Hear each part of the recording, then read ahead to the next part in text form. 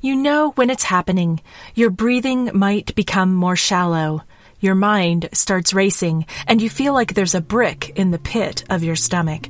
You might even feel a sense of déjà vu. You're so irritated, you can't even hear what the other person is saying. Our question this episode: what can we do when someone's behavior is triggering to us? Welcome to episode 30 of How Can I Say This?, where we look to build connection and community through courageous conversations. I'm your host, Beth Belo. Thank you so much for joining me. In this episode, I will offer some thoughts on a relatively new awareness I experienced this past week. It left me in a how can I say this place, and even wondering if I needed to say anything at all. Let's get right to it. Everyone has something or someone in their lives that triggers them. When we're triggered, certain people, behaviors, situations, or words happening in the present cause us to relive an emotion or experience from the past. The most obvious example of this is someone living with PTSD or post-traumatic stress disorder. If something happens that brings to mind the past traumatic event, for instance, fireworks, a car accident, a crying baby, an anniversary, that person's emotions associated with the trauma will be activated, and it's like they're back in the moment of the trauma. That's a very simplistic definition, but it captures the essence of the idea. Of course, the word triggered has come to be applied in much less traumatic events, such as when a person gets upset because they don't get their way, or they respond angrily when presented with information that doesn't match their worldviews. It's probably more accurate in those cases to say that your buttons have been pushed, because what's being activated is probably not trauma, but feelings of frustration, being disrespected, or not being in control. Granted, there could be an underlying emotional trauma that's getting triggered. For instance, someone might get triggered if they feel like their opinions aren't being considered at work, and that takes them back to childhood when no one listened to them and they felt invisible. I can think of a few people in my life who push my buttons. Whether or not I'm technically triggered, I don't know. But that's part of what I want to explore in the spirit of us learning together. Let me describe two of those people. One is very self-promotional. She is the queen of the humble brag. She'll post on Facebook that her clients think she's the cat's meow, and then all of her friends will pile on with comments like, "You're such a rock star," and "You go, girl," and my first reaction is yuck. Her posts on Facebook got so annoying to me, I hid her feed so that I wouldn't have to stomach it. But does hiding her really make me feel any better? Another person comes across as condescending and smug. At least that's how I experience him. Others fall at his feet and act like he's the end-all be-all of experts. Almost everything he says puts me on the defensive, which makes it hard for me to hear if he's actually offering any value or maybe really does know what he's talking about. And I should add, he's triggered me almost since day one, and day one was about 5 years ago. Since I'm currently part of a project with this person, I try to power through my annoyance, not wanting to jeopardize our professional relationship. But does powering through do me or him any favors? There are a few directions to go with these situations, and I'm going to focus on two symbiotic options. The first option is to use my response to these two people as an opportunity for introspection and personal growth, and therefore keeping the matter completely to myself. Choosing this option means that I'll be having a courageous conversation with myself. The second option is to determine what part of my reaction is subjectively about my personal stories and what part is objectively about someone acting in a distasteful, disrespectful, or otherwise unacceptable manner. Looking at it from this second perspective may or may not involve a conversation with the other person. In both cases, I'm going to refer to what's happening as interpersonal triggering. I define interpersonal triggering as one that's between two people, but only one person, and that's the person who is triggered, is aware of what's happening. and it's not directly related to an identified past trauma, but nevertheless, it does activate a strong reaction. A popular quote from Carl Jung sums up the essence of option 1. He said, "Everything that irritates us about others can lead us to an understanding of ourselves." There's a bit of ouch to that realization, isn't there? It really feels uncomfortable. Because if we take that idea to heart, it means that the very thing that triggers or irritates or inspires a strong reaction is a reflection of us. It's not about the other person, it's about us. It's often a reflection of something we want or something we don't like in ourselves. For instance, let's take that person whose Facebook humble bragging drives me crazy. What are the thoughts that go through my mind? My internal monologue might sound like, "Why does she feel a need to do that? Does she think she's better than the rest of us? Does she even think we care?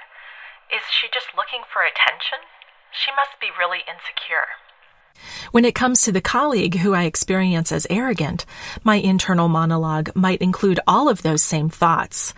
Plus, "He's not respectful of us. He thinks we all report to him or something. He always sounds so self-righteous, like if you don't see things the same way he does, you're an idiot. And we don't dare question him. If we do, he'll talk in circles and turn it around and make it seem like we're foolish for even bringing up the point. Why do people bow down and kiss his feet? I just don't get it." And I have to say, you just got an inside peek of my brain right there. But I don't feel embarrassed by what sound like very petty thoughts, because I know from conversations with trusted friends that we all have these same thoughts. We've all had the "who do they think they are" thought at one time or another. What we haven't always done is turn that question around and use it to examine our own feelings of self-worth, trust, and competence. And that's the exact opportunity that's being presented. With both people, I'm most likely experiencing an interpersonal trigger because they are reflecting something that I want. I say that I despise humble bragging and arrogance, but maybe, just maybe, there is part of me that wishes I were more confident about putting myself out there and sharing what I'm proud of. Or perhaps I wish I could state my opinions more firmly, and to do so without disclaimers or self-deprecation. My reaction could signal that I crave respect or admiration, or to be seen as a leader, and that I'm not getting enough of that kind of feedback. This situation of learning from an irritation came up with a coaching client recently. She found herself getting irritated every time her coworker took a personal phone call when he should have been working. My client's work ethic told her that you do not mix personal and professional business. She thought it was extremely disrespectful that he did not share that same ethic. So what was really going on? We took a step back. Was it such a terrible thing that every once in a while he'd take a personal call and talk for a few minutes? Did it disrupt anyone else in the office or cause his work to suffer in any way? Let's, for argument's sake, say that it wasn't such a terrible thing and it wasn't disruptive. That leaves us with the question of, why does it bother you? It's irritating in part because there's a values mismatch. My client thinks it's inappropriate and values clear personal professional boundaries, and her coworker seems to value his personal life more than his professional life. If we dig a little bit, we discover that a few months ago, my client struggled when her brother was ill, and she felt bad about being at work when she could have been helping him. She did her best to keep that situation away from the office, even when it was painful. Would she have liked to have kept in touch by phone during the day? Of course she would.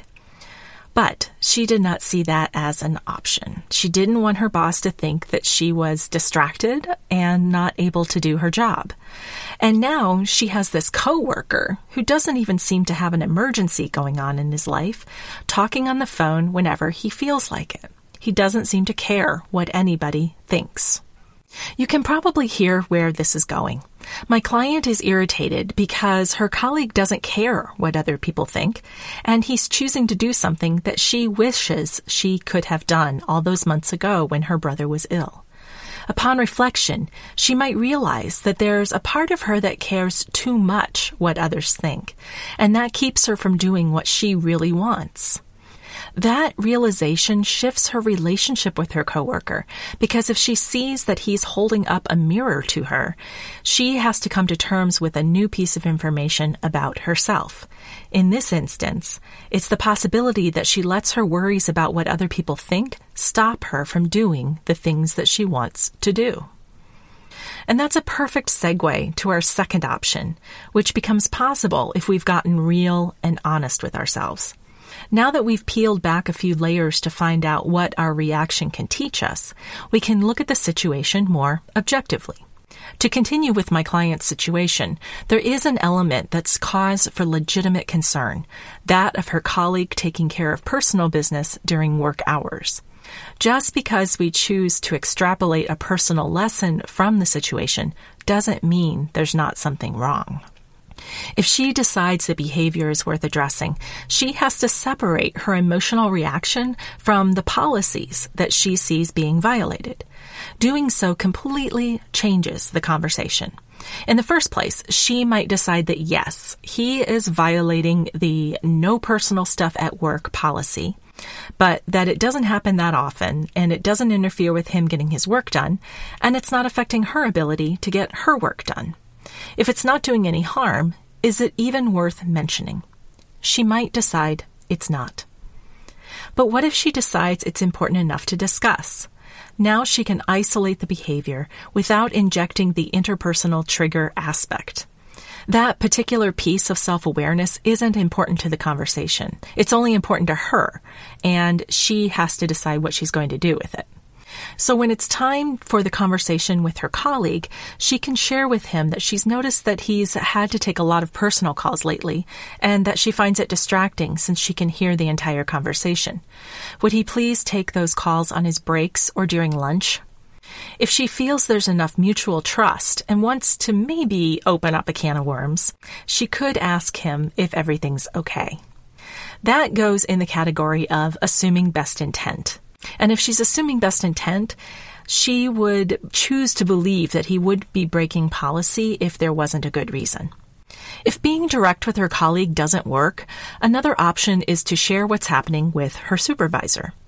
This is not about tattling on the other person, but rather to report that there's a problem and to seek coaching or support around it. Her supervisor might have observed this behavior as well, but hadn't felt compelled to do anything about it because no one had complained.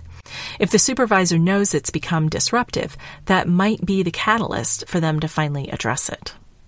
When it comes to the interpersonal triggers I shared at the start of this episode, those that were personal to me, I've decided not to say anything ever in the case of the humble brag Facebook friend.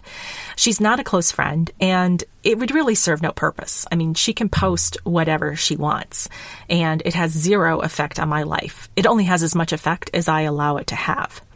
Regarding the professional colleague, I'm now aware that there's part of me that's responding to his arrogance because I wish I was a bit more confident.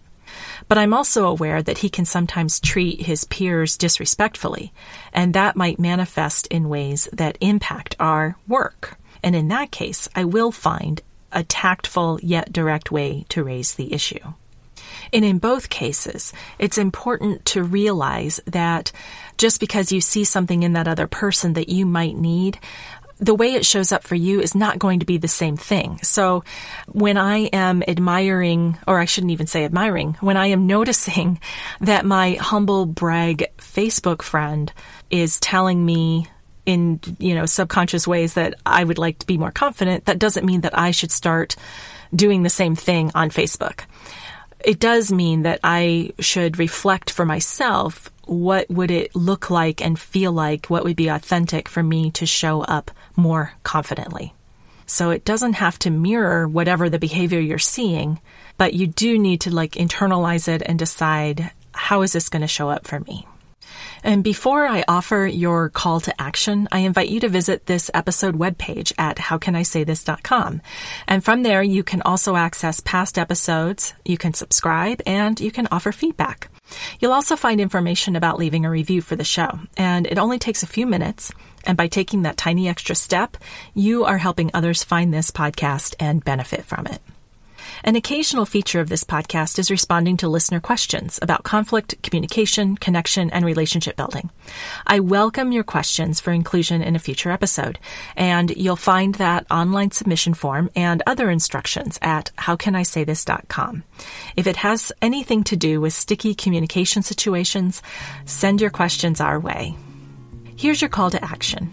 The next time you have a heightened emotional response to someone, take a step back and ask yourself, is there something this person is doing or saying that gives me information about myself? Is the thing that annoys me telling me something that I don't like in myself?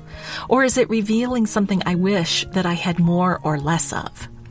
You might come to the conclusion that, no, that other person is just being a jerk, or they're just breaking the rules, pure and simple, and that conflicts with your sense of fairness.